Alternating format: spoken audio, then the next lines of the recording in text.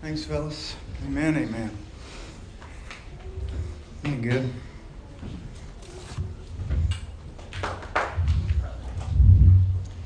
One other little side note, man, this crazy bunch of folks that hang out and throw money in a bucket. Last week, $5,000 went out locally and globally to help meet Tandy. But yeah, that is a woo-woo. That's a big-time woo-woo. There's really no budgets here. The really only hard cost we have is the building, each week, and website stuff, and some other little tidbit stuff. So 85-90% of everything that comes in gets to flow right back out. And you're the ones that, there's no committees. It's whoever shows up that night determines where it goes. And it's crazy fun. It's crazy fun. Hey, it's only 140 days till Christmas. Did you know that? That's a big deal. Wow. I love Christmas. I got Bing Crosby queued up at all times. I'm dreaming of a white Christmas. 90 days till Halloween. Here's a biggie. Just a little under 30 days till MT football. Boom! Just saying. Fresh starts. Don't we love them? And so if Christmas is only about 140 days, then 2017 is right around the corner. Crazy. Absolutely crazy. So what is it about a Monday? If you're anything like me, it was always Monday. Man, I'm going to start Monday. Or I'm going to start after this holiday. I'm going to start. But there's something about a mulligan, a do-over, a fresh start that just empowers us, doesn't it? And so I just love these words. You don't have to climb over there yet. This is out of Psalm 51. This is David, King David, the one that Jesus came through his line. And this is him. And I love the message how it says, God, make a fresh start in me. Shape a Genesis week from the chaos of my life. That's King David. Start in me. Fresh start. Genesis week from the chaos in my life. Or the New Living Testament reads, create in me a clean heart, O God. Renew a loyal spirit within me. So here's a guy that, if you know anything about him, did create a lot of his own chaos. And we don't have the time in this setting to go into all of his crazy. But here's a guy that's writing and he's talking to God and he's saying, Lord Father, create in me the loyal spirit within me. Give me a fresh start. And so, like his life, all of our lives get a little crazy as well, right? Especially whenever we've been raised a particular way, or we've been taught a particular pattern, especially for the kids. I mean, it's back to school time. And gangs are going back to universities. For some, you're going into university for the very first time. Some are transitioning out of elementary to middle. Some are transitioning from middle to high school.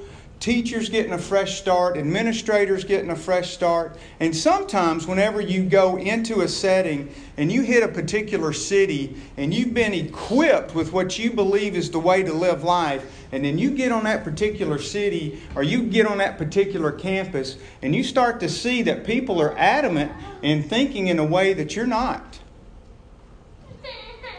And deep, deep down, they want to know why you believe what you believe, and when did you start believing that? And when did you start believing so-and-so?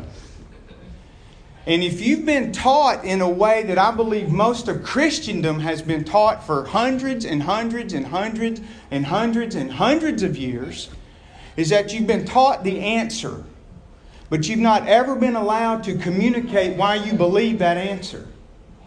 Hence, that's why we always look underneath the hood. With you being a warrior, you have to be equipped to be able to say why behind your answer, because you will be challenged in it. And so in here, it's the safe place to be able to say, I'm not really quite sure. And Deb and I get to live a ton of life with folks, gang, that really don't understand why they've said yes to Jesus. Man, we love those moments, because I was one. that I just said it out of rote, but I was always around people that it was safe to say that and no one ever challenged it. Then when you get out in the world and you start to spout out what you believe, and then people say, well, why do you believe him? It'll get you stuttering. Can I get back to you on that one? And the answer to that is yes. And so what happens is that when you get into a place like that, and I have permission from Spencer, I just love this past week that I've asked people over the past couple of weeks, what's the biggest hurdle for you in your life? What do you think is the biggest deal that when you're living life? And man, it was all over the page. It's acceptance, it's pride, it's rejection, it's anxiety, it's desires. But one of the biggest that I kept hearing from most folks is that you believe that you're supposed to live in this one particular way, and when you get there, it gets so challenged that it makes you to start to take pause and hit the refresh button. And there's nothing wrong with that, gang. Is that when you get through that, you will be stronger. In that when you're challenging the very thing, the very foundation of what you believe, and you start stripping that away and start finding out, what does that tangibly look like for me when I'm at Rhodes? What does that look like for me when I walk onto MTSU campus? And I'm wanting to love and be with folks, but the biggest thing is I've got to know how to receive love and know that the thing is that it's okay for chaos to be in your life. The thing that's not okay is to pretend that you don't have chaos. Did everyone hear that? And isn't that what happens to us a lot of times in this thing in Christian? How's things going, Bivo? Oh, they're really good. Whew, boy, they're really good. The Lord is really blessing me right now. We said we come out with the cliches. And maybe He is. But what about those times when it's not? Like when I'm with David and going, Lord, create a Genesis week in me. Renew this loyal spirit within me. I can relate. So could Paul. So could Peter. So here is where I do want you to turn. Paul's the first one. It's in 1 Corinthians. It's in chapter 10. So if you got a screen, go to it.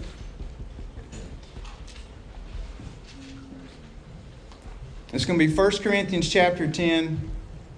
And the thing I love about David is that he's writing, and he's writing a lot about himself, and he's not holding anything back.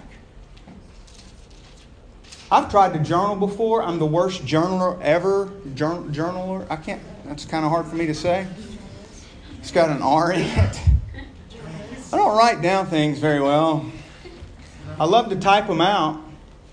But I found myself at times hedging when I was going to write. I was going, what if Gully and ML see this? What if my bride sees this? Maybe I need to see it. So do you see how and what we do? Even in those soft, tender moments that we're trying to protect something or someone, instead of just going, God already knows you. He knows us better than we know ourselves. So let's undo ourselves like David did. Father, loyal spirit within me. Teach me, Lord. What's the next step? So David always went back to his mooring of God. So did Paul. So did Peter. Let's look what Paul says here just for a second. If you've been with us any at all, we've been hanging out with this bunch of folks that live in Corinth, and we're going back a few chapters to where we've been. And Paul is talking to this group, and they look an awful lot like us. And so then verse 13, he says, the temptations in your life are no different from what others experience. And God is faithful. He will not allow the temptation to be more than you can stand. That also means He's not going to allow it to be more than what you can bear. And I love this. Do all of your translations say when? Yes. Does anyone have one that says maybe? 1 Corinthians chapter 10, verse 13. So he's saying He will not allow the temptation to be more than you can stand.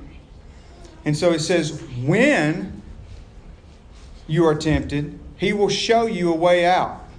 He will show you a way to escape so that you can endure. And so when you unpack temptations there just for a little bit, what he's saying is he's saying, look, there's nothing that's going to test your integrity. There's no attempt at your fidelity. There's no attempt to entice you with any type of pleasure that others haven't experienced, that others aren't already experiencing. And yet we sit in our silence a lot because we think we're the only ones going through it. Is anyone like that? So that's the number one thing we can release, is that he's going, look, everyone, it's no different. But I love how he says God will show you a way out. He'll show you a way to escape so that you can endure. And he's also saying that there's this mental state in this temptation that you're being offered this pleasure. What's yours? You don't have to say it out loud. But what's yours? What's the one thing you wish that you would just get rid of? That you go, really? This is showing up again? Are you kidding me? Why does this keep coming on my radar screen? I'm tired of this coming. And so the thing is going, whatever it is that you think that that's going to please you, that is not beneficial, you have a way out. God is a promise keeper. And so the things that I look back in my life and go, dang, there were some crazy things that I did. And when I look at it, gang, I always had a way out, and I chose not to take it. And the way out is self-control and no. Is that we know that that doesn't feed. That we know that God is the one that feeds us. And so here's some crazy, crazy news. I mean, it's crazy. You ready? And so Paul is saying, look, it doesn't matter what life throws to you. God's going to give you a way out to hit the refresh button. To give you a fresh start. Always. I just got to be looking for it. Here's the great news. Turn over to James real quick, because a lot of times we'll get a little confused about the source of a temptation. Right? We'll start to, get a little confused about why things are coming in. It's life, gang. Release that. I can save you tons of mental energy if you will release trying to figure out what God is in and what God is not in, and you will be a lot smoother in your mental energy. God is sovereign over everything. It says that when the temptation comes, you're not going to have more than you can bear. Look who's not the source. It's in James chapter 1. It's in verse 13.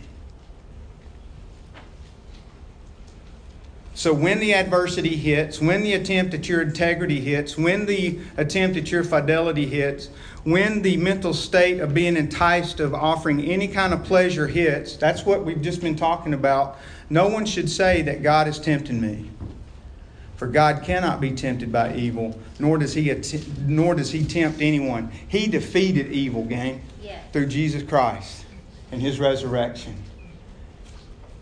You don't believe old Bivo? I got greater news for you. It's in the book.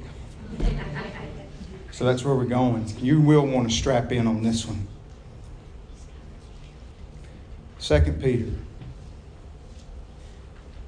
2 Peter chapter 1. With technology, you miss a lot of the pages turning, don't you? You just go to the screen. It's cool. 2 Peter chapter 1. Here comes the how. Life is hit. You've got yours on your radar screen, that whatever the temptation are. It can be different all the time. Whatever hits you today may be different tomorrow. So we found that the source is the enemy. We've just reminded ourselves that the enemy has been defeated, yet you still have to engage in the battle. You got to really hear that one, gang. You still have to engage in the battle and let the enemy know who your conqueror is. And that's Jesus Christ within us. And at the sound of Jesus' name, the enemy has to flee. That's part of your refresh button. Here it is, 2 Peter. You remember Peter, how crazy this guy was that did things on his own power? Lord, no, I'll die with you. Remember him? He said that, and then at the sound of the girl saying 3 times, and Jesus told him, said, you're going to run so fast, you're going to beat the Olympians. You could absolutely beat them in the 100. And he goes, no, I'll die with you. Pride came in on Peter. It's a temptation. It was a pleasure. He thought he was standing there with the Lord. And he says, no, but here he is. He's got a new source now. Peter's understanding that he's a new man, that he has this new source. He has a new driver in the seat. And listen to what he says, 2 Peter chapter 1, verse 3. By His divine power, it's one of our favorite words here, dunamis. God has given us everything we need for living a godly life. How much? Everything. What's lacking? Nothing. Wait a minute. Come on. Are you sure? Everything. What does that mean for you? Man, is anybody like me that I continue to ask God to get me out of the chaos? And God's whispering, I've already given it to you. You already have it, Bivo. Believe. Bivo, you already have it. You can run with me. I'm in you. You're a portable, holy temple of dunamis resurrection power.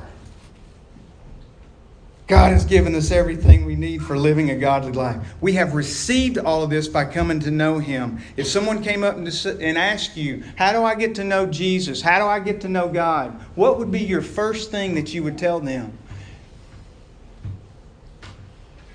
Hang out with me for a while. Amen. You gotta be ready for that one. And I love that because that's what these guys had to do. We have received all this by coming to know Him, the one who called us to Himself by means of His marvelous glory and excellence. And because of His glory and excellence, He has given us great and precious promises. These are the promises that enable you to share His, look gang, His divine nature. When we say yes to Jesus, our nature starts to change. You're bent. He gives you a certain passion, and now He's saying, that passion that I have blown into you on purpose is now for me. You roll with me through your passion. Christ in us is His nature. And so when we block that, whenever we start to block that down, we're blocking Him flowing out to others. It's His divine nature. It's His divine power. We're not doing any of it, gang. But He does need vessels. Hence, that's why you have a birthday. You have a born-on date. And at that moment, He plucked you out of eternity and said, I need you for this moment, for this season, for this lifetime. Because I want you to share my divine nature with others. These are the promises that enable you to share in His divine nature and escape the world's corruption caused by what? Human desires, temptations. And so what that means that when we're sharing, gang, you ever heard of this old word, partakers? It means you're yoked with Him and He with you. It means you're partners. Means you're comrades. It's one of Jordan's favorite words, koinonia. You're in constant fellowship with Jesus. How many of us ever think that you had to get right with God? How many of you? Yeah. And so even in that, you have to dissect that and go, when does He ever leave you? Never. So if that's a promise, then what is it about you that has to get right with Him who's already made you right and given you His divine nature? You can release that one, gang. Because what that does is it puts us on the bench. I just got to get right with God. And all you're doing in that moment is putting yourself on the bench. And He's going, man, I emptied the tomb so you'd never even look at the bench again. It's my nature running through you. Let's go. Live out your passion. I know you're being tempted, but I'm stronger than the temptation. Let me be your pleasure. Let me be the one to fill you up. Well, how? Well, see, that's what happens to us a lot of times. We're told all of this, and we're never taught how. I got a how for you. Anybody ever see the button on your computer screen? Up in the top, most of them are in the top left-hand corner, the refresh button. I don't know if we got, yeah, that right there. You ever see that? Listen to what the definition of this is from the Computer World Glossary. I footnoted it and everything. It refers to the renewal of the screen content. As the refresh rate is increased, the image becomes clearer. All right, so hang on just for a second. World hits you. We're like David. Chaos is hit. I'm all over the place in my thought process. Stop, drop, hit refresh. And so just like this computer, it's going into the inside. It's going into, this is no Oklahoma term, it's going into the innards. It's going into the bowel system. It's going into the guts and going, let me dross up a clearer image for you, Bivo. Let me dross up who I am in you in this moment. Hit refresh. And then you'll start to see that the Him in you will start coming out.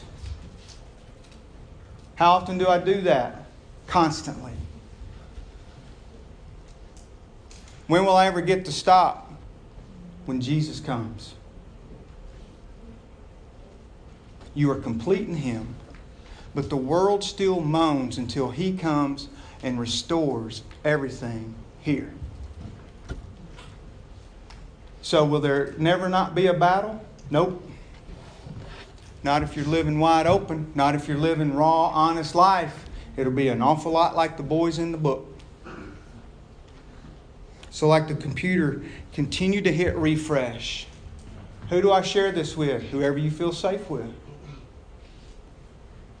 How often? All the time.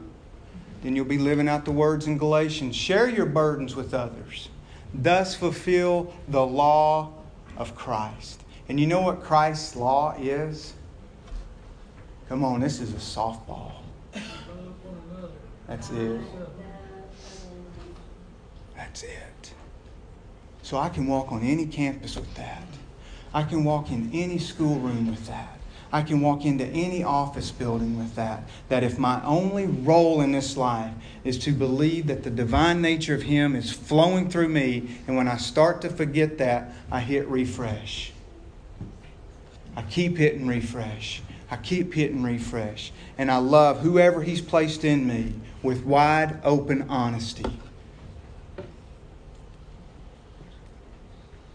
So the things that roll through us like stress and anxiety and doubt and fear and rejection and pride and acceptance.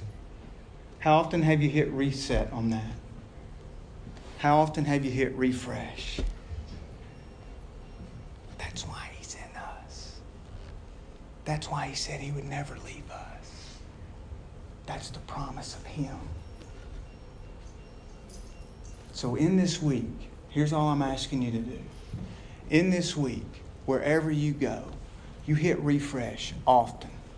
Whenever you start to feel yourself stopping, you hit refresh. And you keep going. You keep going with the God says within you. Hit refresh. And then let those things start to die down. Bring someone else in. Let them learn how to help you hit refresh. Y'all with me? All right. Father, I thank You. I thank You that in this room full of warriors, they understand and know how to hit refresh. That, Father, that You equipped us with Yourself, knowing that when You said, I have to send a helper, that it's our acceptance and knowing that you flow through us is what changes our culture. Father, we have folks that we're uniting with all over the city that are helping folks in every socioeconomic part of their life. Father, continue that we would continue to be uniters. Father, that we would continue to understand that we have been given everything by your divine power. Father, that we are equipped and that we get to learn how to let you flow through us together.